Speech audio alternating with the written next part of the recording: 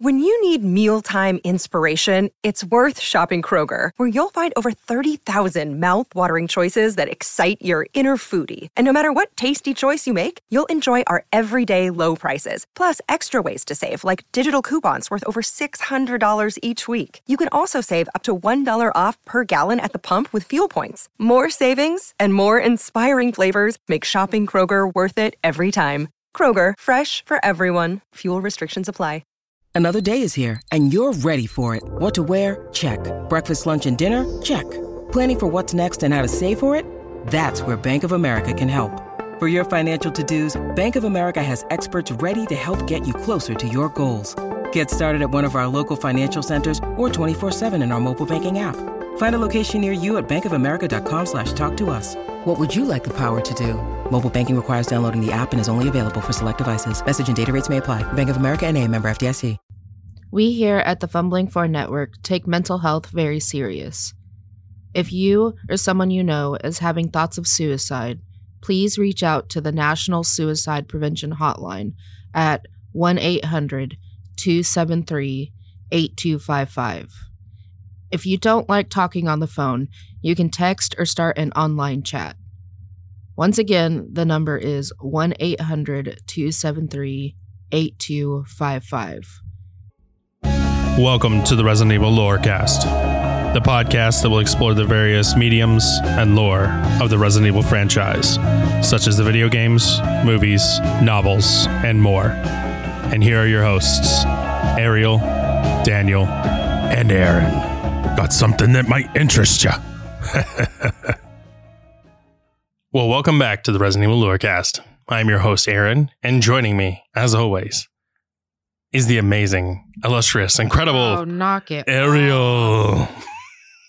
Oh, Jesus. We also have Daniel. Hi there. So, Ariel. No. What is today's episode about? Classified. I knew it. If you know, you know. Oh, so today we're actually going to be talking about the first episode of Infinite Darkness. Oh, is that what we're covering? That is exactly what we're covering. We're not classifying it anymore. It's unclassified now. That was redacted. It's redacted. So, since we're talking about Infinite Darkness, we have to, of course, go over our synopsis first. All right, I think that's me. That is definitely you. All right, so first some information about it. It premiered on Netflix on July 8th, 2021. Was also released on DVD and Blu-ray with bonus features and other packed-in merchandise on December 22nd in Japan. Of course, in Japan, not here. So it sounds like we don't have it on DVD and Blu-ray. So if you can understand that, then you can get it. It consists of 4 episodes, roughly 24 to 28 minutes long, and it features Ariel's favorite protagonist, Leon. Yeah. And her not so favorite, doesn't say she doesn't like that favorite, but Claire. What? I like Claire. Well, that's why I said it wasn't your favorite. She's not my favorite. I'm trying to confuse everybody. And it takes place in 2006, 2 years after Resident Evil 4, and roughly 1 year after Revelations. And it also takes place after Claire and Leon's reunion in Degeneration, and just shortly before Jill and Chris go on a raid to the Spencer estate in Lost in Nightmares, Resident Evil 5. Holy cow. So they're all close to each other. Of course, this doesn't exactly affect Lost in Nightmares DLC. Not yet. I don't think it ever will. Season 2 coming. Well, maybe it will. So the plot of this is going to cover most of the series, while we're going to do the individual episode plots. But this is the synopsis plot. In October 2000, U.S. intervention in the Panamstam Civil War goes awry when an Army helicopter is shot down. An Army Special Operations Unit, the Mad Dogs, are sent to the crash site as a rescue mission, but find they have become zombies. The incident is classified, and the soldiers are returned to Texas as heroes for their fighting against the insurgents. 6 years later, evidence is discovered by TerraSave activist Claire Redfield, which reveals an expansive conspiracy to cover up the deployment of bioweapons. Meanwhile, the White House is placed on alert after a mole steals top-secret files regarding the Shanghai Institutes for Biological Sciences. Imagine working there. Following soon after by the use of bioweapons there. In the aftermath of the incident, now covered up too, U.S. Stratcom operator Leon Kennedy meets with Claire and discovers the incidents in 2000 and now are linked. And that is what I have on the plot synopsis. Dun, dun, dun. So that brings us to what's going on with the plot, Ariel? Classified. So let's talk plot. Episode 1. Yeah. It is October 2000 in the country of Panamstan. The provisional government has lost control and are faced with civil war. In spite of the existing UN peacekeeping efforts, the U.S. Army takes direct action on the government's behalf. A special operations task force dubbed Cougar 6 is sent out to a city 70 miles northwest of their base, which has been taken over by the insurgents. One of the helicopters is shot down, stranding Alpha 2 in the city as the insurgents quickly swarm them. Despite clear orders to the contrary, the Mad Dogs drop down to secure the crash site and rescue survivors. The team finds one of the soldiers and drags him out of the helicopter, but they are attacked by more insurgents. In the night, the bodies of the other Alpha 2 operatives are hung up under a statue by the insurgents. While covering them with petrol, ready to be set alight, one of the soldiers wakes up. The setting jumps ahead to 2006, and the Civil War has come to an end, with the insurgents laying down their arms. Much of the country is in ruins, and refugees are reliant on the UN and TerraSave to provide food and shelter. Claire ventures into the city to inspect one of the camps and meets a young boy, paraplegic and mute, following the military strike. He provides Claire with a drawing of what he saw in 2000, masses of people eating one another. Claire is disturbed by the image and recognizes it as evidence of the use of T-virus or a similar bioweapon. Some days after the White House is placed on alert, an unidentified individual has hacked into confidential computer files. Normally, this would be indicative of state-sponsored cyber warfare, but the computer was on a local area network. The individual must be a civil servant employed at the White House or even a politician in the Graham administration. The investigation is overseen by President Graham himself, his chief of staff Ryan, and his defense secretary Wilson. Oh, Wilson. Ugh. All people who were in the White House on the day of the hacking are subject to investigation to be led by 4 of their best agents: Patrick, Jason, Shen Mei, and Leon Kennedy. While Patrick is a rookie, Jason and Shen Mei formerly served in Panamstan, while Leon previously served in the U.S. Army's Anti-Umbrella Pursuit and Investigation Team. Leon is running late, so the meeting takes place in the Oval Office without him. Right as Leon arrives at the White House, the power goes out and the Secret Service springs to action, ready to take Graham to the beast if necessary. When the backups fail to turn on, it becomes clear the mole from the previous night is still in the White House. The 3 agents leave the Oval Office to search for the mole, with Patrick running into Press Secretary Spacer, who has been mauled by an unidentified assailant. When he goes into cardiac arrest, Patrick prepares to resuscitate him, only for Spacer to wake up and attack him as a zombie. Patrick is unprepared for this and is almost bitten when Leon shoots him dead with a bullet to the head. Leon meets with Graham at the Oval Office and warns him of the situation. The escape to the beast is called off in favor of the bunker. Leon, Shen Mei, and Jason begin scouring the White House for zombies, while Patrick is sent down into the bunker as Graham's protection while Metro SWAT are called in as backup just in case. They soon find the virus has spread rapidly, infecting dozens of staff members.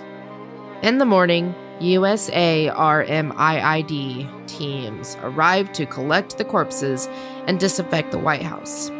After consideration, Graham decides it's best to cover up the incident, and the victims are declared to have gone on leave. By the afternoon, the White House is busy as normal. Claire arrives for her scheduled appointment with Spacer, only to be told of the mistake with his leave. She does, however, spot Leon, who she confides in about her discovery about a biohazard in Panamstan. Later, the DIA investigation begins. Behind the hacking determines the stolen files discussed a bioresearch facility in Shanghai, which Wilson insists confirms Chinese responsibility. A top-secret operation is drawn up in which Leon, Jason, and Shen Mei are to infiltrate the Shanghai facility. They are flown to Guam and board one of the new Virginia-class subs. I should say submarine. Virginia-class submarine at Apra Harbor, modified for sonar stealth and provided with a modified ASDS. This is a state-of-the-art vessel. A flashback to 2000 shows the Panamstani child watching the insurgents hang the Alpha 2 operatives from a makeshift bunker. Suddenly, the soldiers wake up and tear off their ropes before setting themselves upon the insurgents. And that is the end of the episode. The plot for the episode. So, yeah, there we go. Holy shit. That's all I have to say about the first episode. I like how they put the end of the episode at the very front part of the episode. Yeah. Well, they didn't finish it in the beginning, so they had to finish it at the I'm end. glad they did finish it. So, Daniel, now that we have plot out of the way, let's talk BOWs. What do we have in this episode? We have a whole bunch Oh, do we? of zombies. Of zombies. Yes, which it's alluded that they're T-virus zombies, so there's nothing too different from the actual zombies, the T-virus versions that we've seen. So it spreads the same, biting, we can assume via water, but in the episode you only can tell it's probably through bite, more than likely. Mm-hmm. That's what I have on BOW. Sorry, everybody. Hey, look at that. Perfect timing. Oh, goodness. Well, we don't have much to talk about with the BOWs right now, but we do have some characters to go over in this episode. Yeah. So, Ariel, you want to start us off with those? I suppose I could. So the first one I'm going to cover is Jason. Jason is the former captain of the U.S. Army Special Forces Team Mad Dogs after a traumatic event happened on the war-torn country Panamstan. He then becomes a federal agent serving alongside Leon, Shen Mei, and Patrick under President Graham. So that's what I have on Jason at this time. Okay. Because I don't want to spoil the rest of the episodes for you all. So the next one I have is Shen Mei. Now, she was a Chinese-American federal agent who investigated the conspiracy behind Panamstan Civil War. She had a younger brother named Jun Si and an unnamed grandfather who was the head of the conglomerate in Shanghai. So I'm not going to go much into that yet. So that is what I have on her. Next I have Patrick. Wrong show, Daniel. Wrong show. So what I have on Patrick is he is a rookie U.S. agent with very little experience in intelligence activities. And he joined the agency recently and considers Leon as just a lucky man, and he looks up to Jason for his heroism act back in Panamstan. Okay. It's classified, Aaron. It's classified. So, and then of course we have Leon, which I don't need to discuss, and we have Claire, which I don't need to discuss. So, I am leaving the rest to Daniel. All right. So I have Wilson, and not the one that hates Dennis the Menace. Mr. Wilson. Or a volleyball. Oh, that's all I could think about when she said that. Wilson. Yeah, I like another version of Wilson better. Wilson is a retired Major General and politician who served as Secretary of Defense for the Graham administration. The rest of his information we find out in the episodes, so I will not go into too much detail there. Huh, weird how this happens. But you will be quite surprised. What a twist. Will I, though? Yes. Will I? Next, we have Ryan, which looks similar to, as how Ariel coins it, the Penguin from Resident Evil Degeneration. He looks similar, he's not the same person. Ryan worked as a chief of staff and served during Graham's term and is the closest advisor to him. His opinion is known to have clashed with the Secretary of Defense, Wilson. I mean, he does have a striking similarity to the Penguin. I told you. And most of the rest of his background has to do with the episodes. At least the first episode. Next up we have Graham, which is the President of the United States from 2001 to 2009. Hey, at least he got to serve his full 8 years. Listen, I like Graham, President Graham. How did he get? Ashley must take after her mother. That's why she wasn't in any of the photos in the first episode. There's probably an Easter egg somewhere. There's like a photo hidden behind something, and that's what the picture of her. His term saw the emergence and escalation of the War on Terror. I feel like that's every president from 2000 onwards. So his first term, after winning the 2000 presidential election, Graham's first term saw considerable challenges inherited from his predecessors. Domestically, Graham was faced with the ramifications of the 1998 Raccoon City destruction incident, which saw the resignation of a previous president. Graham maintained the policy of continuing a cover-up over the incident, leaving information of illegal bioweapons deals with Umbrella Corporation at the expense of the Raccoon trials, lacking suitable evidence to determine guilt over the incident. Internationally, the end of the Cold War with the collapse of the Soviet Union a decade earlier only served to destabilize much of the world. Another creation during Graham's first term was the Federal Bioterrorism Commission, a federal agency dedicated to dealing with bioterrorism. Alongside the FBC, a secret group within U.S. Stratcom known as the Anti-Umbrella Pursuit and Investigation Team was sent out around the world on operations striking at terrorist group and crime syndicates seeking to obtain bioweapons. Graham had direct control over this army unit, with 2002 seeing one mission into South America and another in the Atlantic Ocean, preventing a missile launch which was to disperse T-virus over American airspace. The secretive unit would be sent out on operations under Antivirus Weapon Protocol number 7600, which gave blanket orders to contend with biohazards and bioterrorism as a matter of national security regardless of location.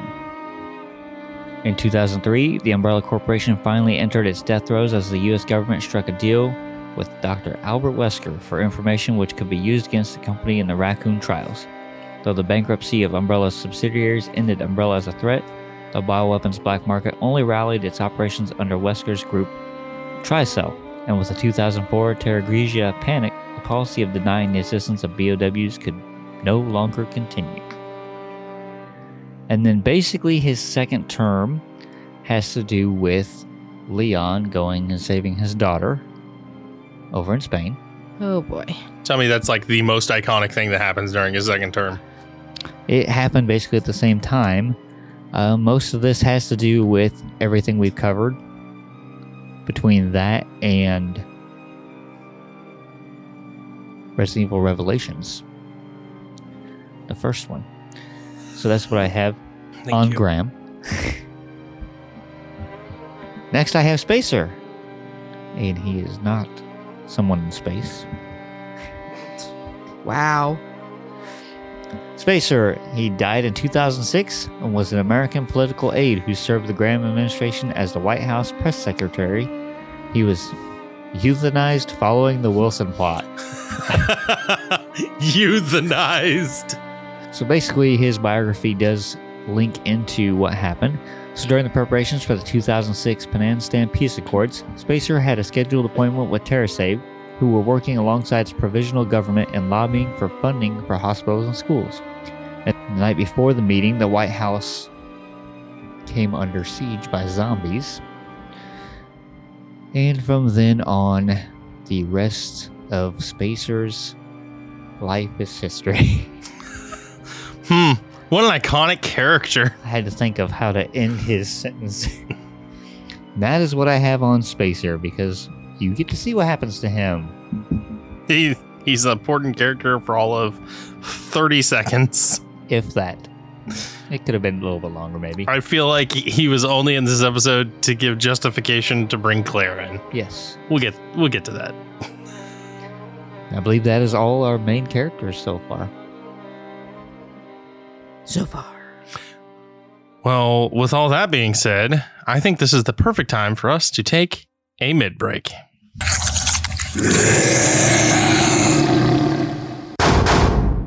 Well, here we are in the middle of the show. No, nothing from you, Ariel? It's awful. There you go.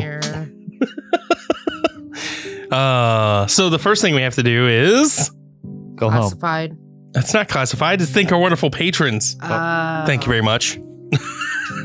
So we have to give a huge thank you to our VIP patrons: Cerberus91, Chaotic Kia, Chris Slate, Christopher Gurley, Donnie Shanks, Naked Mango, Pocket Comet, and William Jackson.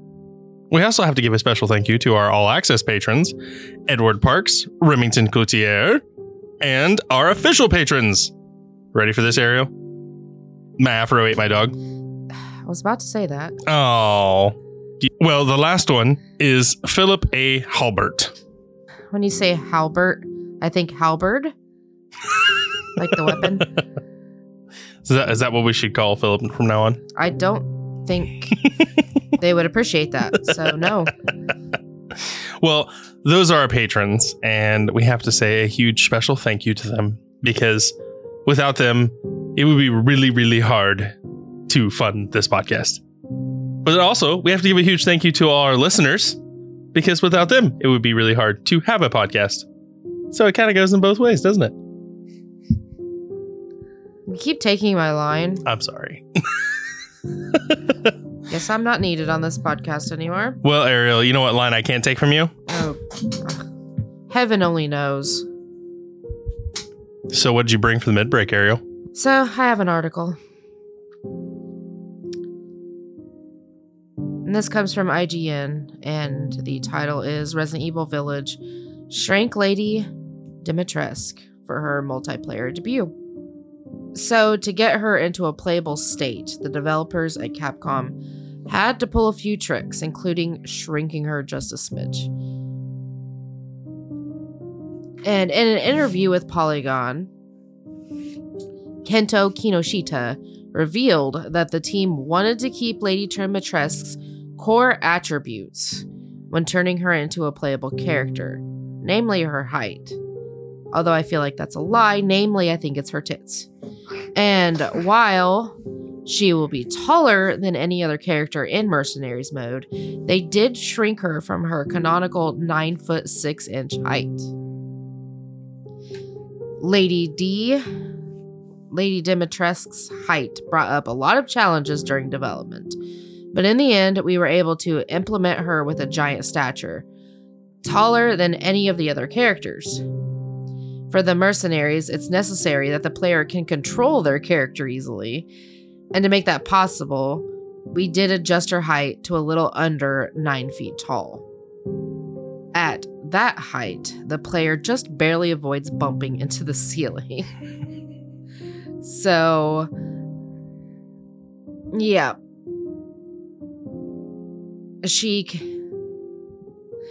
And because of her size, she can throw furniture at enemies.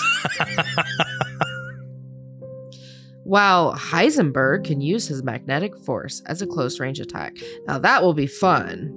I would be super excited to play Heisenberg. So, yeah, look forward to that. I know I saw a lot of people are upset about shrinking her. But come on, it's literally like, they said just under 9 feet, 9 foot. So, like, what, they shaved like 7 inches off of her. Like, come on, guys, it's fine. Y'all are gonna still enjoy her assets regardless, so calm down. I mean, I'm pretty excited to throw furniture. I'm not gonna lie. I mean, yeah, that's kind of cool. I do understand the whole clipping thing. That would be a nightmare, clipping through the ceiling every 5 seconds. Right. I can't see because I'm glitched into the ceiling again. Yeah, so, yeah. It's cool. It's cool. So, with that being said, Daniel, what did you bring for this? Have you ever wanted to look like an RPD police officer? I can't imagine that I would. Well, with these sunglasses, you can.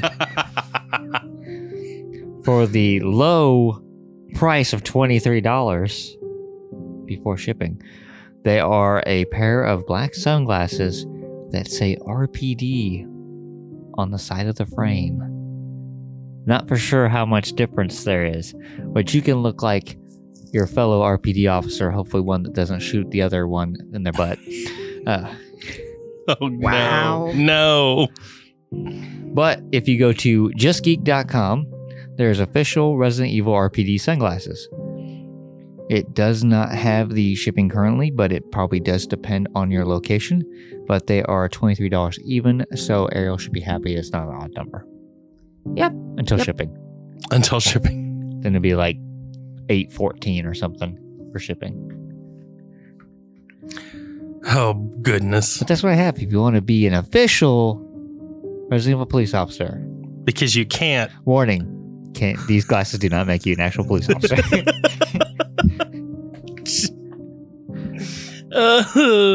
Because you can't be a cop without the official glasses, right? Yeah. Oh, God, no. Well, you know what else makes a cop, Daniel? Even more sunglasses? No. A badge. And a bulletproof vest. And a bulletproof vest. So, I actually have something really cool from the actual Capcom store. And this is a Resident Evil RPD welcome pack. And in this pack is contained a RPD police badge, an RPD key card, an RPD parking pass, and a Raccoon City map.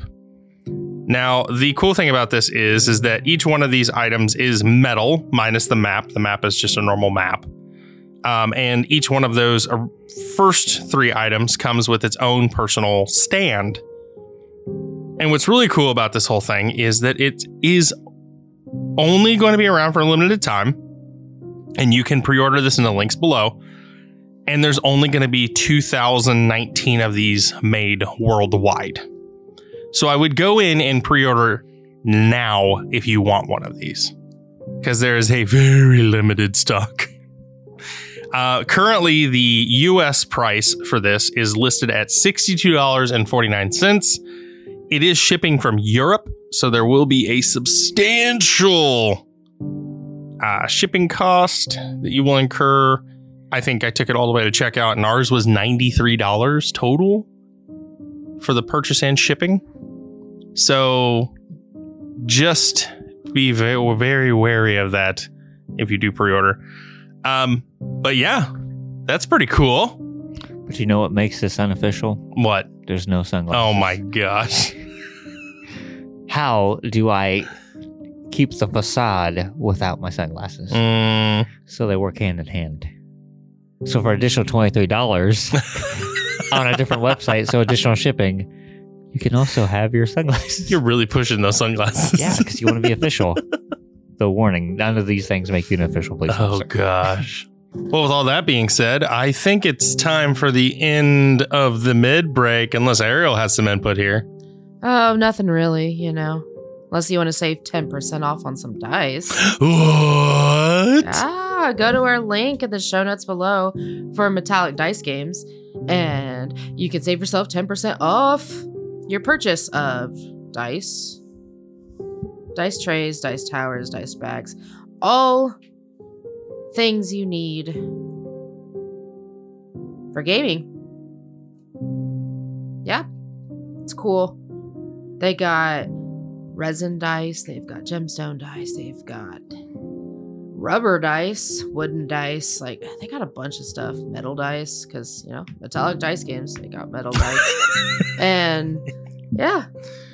Oh gosh. So Michelle, she's in our TTRPG group, our other podcast. She got a set of rubber dice, and they're honestly fucking cool because they feel like bouncy balls, really. Did we test to see if they bounced? I did, and they do. Oh, yes. Yeah, one bounced onto the floor. Yeah. That's awesome. Yeah, they're actually really cool.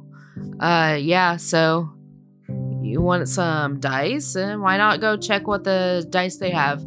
Use our link, and you can save yourself 10% off. Woo-woo. And that's all I got. Well, with that being said, it is time for the end of the break.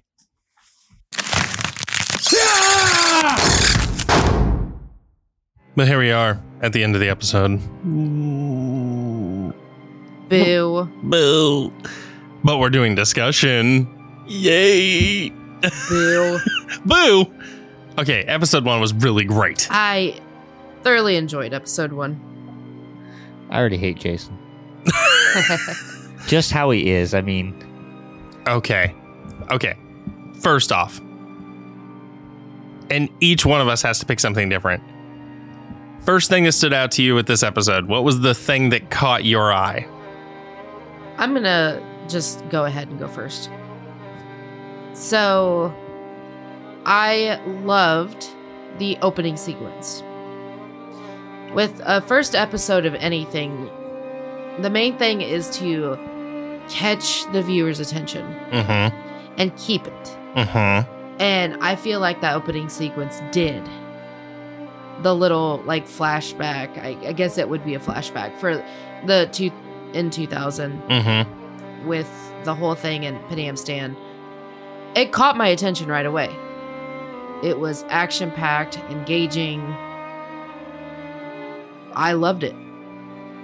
That's an important thing for the first episode of any series. So, yeah, that's what I've got to say on that. I thoroughly enjoyed the opening because it was very captivating and it kept my attention. So, I do like the twist that the soldiers ended up being the zombies. Yeah. That was a nice little twist. Yeah. Which leads me to more questions, which will be answered, I'm sure, later on. But this is episode 1. Episode 1? That's classified for now. Oh my God. We're going to get to that. No, I can say that this time because it's true. It's true. We're going to get to that whole conversation because there's a lot of things that irritated me with that. But anyway, Daniel, what was the thing that caught your attention? I don't know. I mean, I watched it all. I'm not really sure what caught my attention other than, Jason being a dick the whole time. I mean, he was an aggressive character. They didn't try to be a douchebag or try to be a jerk, but he definitely came off that way. Well, from the beginning, even on a helicopter, didn't listen to orders. Yep. Continued on. Then he tried to treat Leon like crap, but I think Leon just didn't care. Okay. And then he did treat Leon like crap. So we'll get back to me. I do want to focus on this thing real quick. You said he didn't listen to orders. Yes, Okay. they were telling him to pull out. So That's it. get out of here, Ariel. So there's something I want to talk about with that. So when the helicopter went down and he requested to go and offer backup, okay, when he was denied that, that can be misconstrued as a unlawful order. Because as somebody who's in the military, usually you're told, first and foremost, protect your own in all aspects. Offer cover fire, do what you can to save your allies. To be given an order not to, especially since it didn't seem like they were carrying anything of any sort of like importance. They didn't seem to be headed anywhere other than to a mission drop site. So that could be delayed slightly. No issues there. And it didn't seem like it was going to be an issue to go and offer support. If in his same position, I would have made the same call, honestly. That is an unlawful order I'm receiving from command. We are dropping. We are going to assist. So I really don't think that a dickish move. I actually think that the direct opposite. He was trying to be the good guy there, and he was trying to do the right thing. I mean, I get what you're saying. It was a lawful order, and he did disobey it. But in the same context, in the military, you're told to look out for those unlawful orders and go against them whenever you find them. Well, and either way, it must have not been that bad for him to go against it because, as we heard, he's the hero of Command Stand. So that if it would have been truly against orders, he would have been court-martialed? Oh, big time. Yeah. Oh, big time. So I don't think he'd be a hero if he was court-martialed. Yeah.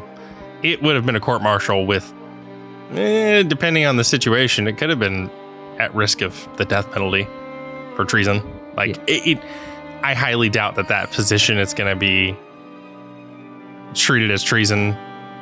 And honestly, 90% of the time, it's not treated as treason. It's just failure to obey a lawful order. But yeah, I mean, it would definitely result in a court-martial either way if it was that serious. But yeah, then just him not giving Leon any information. I mean, I guess he's in charge of the group, but I would think that you would still want your compatriots that are allied with you to go in here to know some information and not just keep everything under wraps. Seems kind of sus. I mean, yeah, that you're talking about the end part, right? Yeah, where they're on the submarine. Yeah. Like some information should have still been like, oh, here's your time frame roughly. Oh, yeah. You don't have to be like, oh, that's classified. You can't give me a general time frame, or you might not give me all the information because, yeah, you've been told some of this is completely classified, but you can still give base information because unless I was ordered to go, which I think Leon was, then I would be like, I don't want to do this mission if I'm not going to know what I'm going into. Yeah. Well, even when he asked about the layout of the facility, that's not classified information. That's pertinent information. Yeah, you can get that on Google. Google must not exist in Resident Evil. Google must not exist in Resident Evil, yeah. It's so for... You're just all about defending him, aren't you? No. This is a moment where I was like, no, this is where he really showed his dickish colors to me. The first part where he said it was classified when Leon asked about mission details. Understandable. Obviously, you're on a submarine. These individuals who are operating the submarine are not a part of your mission. So you do kind of want to keep that stuff classified. What we're going to do, what we're going in for, I've given you the basics. He did give them the basics. We're going in to get intel and get out. That's it. Give him the basics. The really finite details, I can see why he would say those are classified. Wait. Because he did say at the end of his original briefing, I will debrief you more when we reach shore. Meaning he was probably waiting for a area where it was more secure. Because they're also, you got to think, they're doing this under the radar. Like, they flat out said, if you make a noise and we get found, like, this is going to start a war. So he's like, all right, well, I am not trying to feed somebody some stuff. But anything after that, like the layout, like you said, the layout, oh, it's classified. No, you're a dick. Time frame? Classified. Again, you're a dick. Like, I get even the time frame can be misconstrued as like, okay, well, we don't want to give the enemy any information. There might be a mole on the sub, whatever. But still, being like, he could have flat out said like, you got 30 minutes or we got an hour or something along those lines. He could have given a broader spectrum, but just being like, it's classified. That's a dick. You're a dick. I think he's just trying to show that he's in charge. Yeah. Yeah, well, I mean, clearly Shen Mei was kept in the know because she didn't object to any of that. Nope. And then he even told Leon those classified information. Yeah, when he asked her on a date. Yeah. Yeah. I got a young man. It's classified for now. What? That doesn't make any sense. Maybe Jason's younger than her. No. Well, I mean, clearly, like I said when we were watching the movie, Leon has a thing for Asians, so that's just, one step closer for me to get with Leon, because Mix squeeze me? I mean, so yeah. So about that plot. That's what I got. I mean, really, I don't want to say nothing caught my eye, but like I did pay attention to my growing hatred for Jason. Yeah, he's definitely a jerk. In a nice word, jerk. Yeah. Hard T jerk. Hard T jerk. Only the patrons will get that.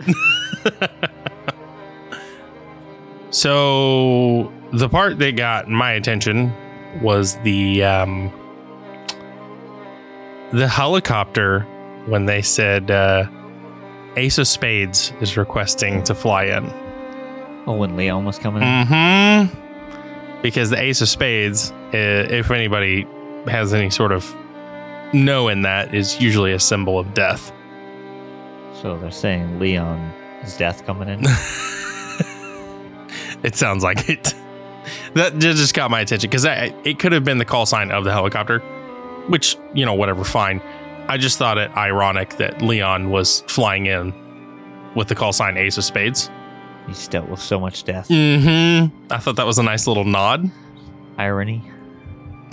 Oh, yeah. And then, 5 minutes after he lands, it's zombie outbreak. So chaos. Maybe Leon is the mole. That's not a thing ever. Can't tell me there's not a Leon clone if there's a Wesker clone. So, Ariel asked a question while we were watching this with the flashlight clicking. As they were clearing rooms, we're talking about the zombies now, the zombie outbreak part. Yes. They were clicking flashlights in the rooms. And this is not a common known thing. Because they're clicking it here and they're going real fast. They're clicking it on, clicking off in different directions. They're moving their hands. That is a distraction technique that is utilized by mostly FBI agents, anybody in a special career field. It was super cool to see that in the movie, or I guess the show. It was super cool to see them utilize that because that is an actual tack that is utilized and is a distraction/disorientation technique. I think they mostly did use it too, probably because they're all specially trained, opposed to, your normal police officers and everything. They're higher up in the chain, so I could definitely see them being trained in that aspect. Oh, big time. I wouldn't have known about it until you explained it. As I said, it's not a commonly known thing. I didn't even know about it until I learned how to do it. So it was not a commonly known thing. I just watched it be done. I still don't know how to do it. So there is not a whole lot left to talk about with this episode. Daniel, is there anything else you wanted to bring up?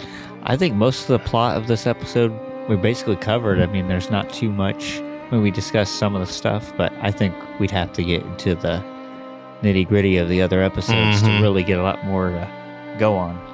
There's a couple Easter eggs that I could bring up here, but I'll save them because they also tie into a few more episodes. So you don't want to give away your secrets. And I don't really want to talk about the whole zombie attack in, the Middle East just yet, because there's a lot more info to come on that.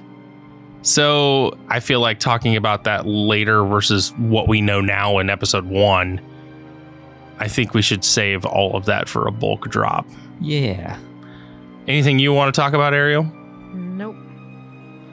Okay, well, with that being said, I think it's time for the end of the episode. So thank you all for listening, and tune in next week when we talk about episode 2. Bye. Bye.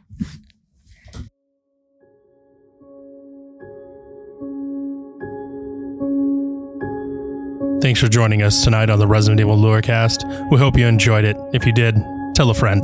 Leave a comment and review. If you want to keep chatting with us about all things Resident Evil, you can find us on the Robots Radio Discord. You can also chat with us at ReLorecast on Twitter. Till next time, stay safe out there. And remember, we might have something that might interest you, stranger.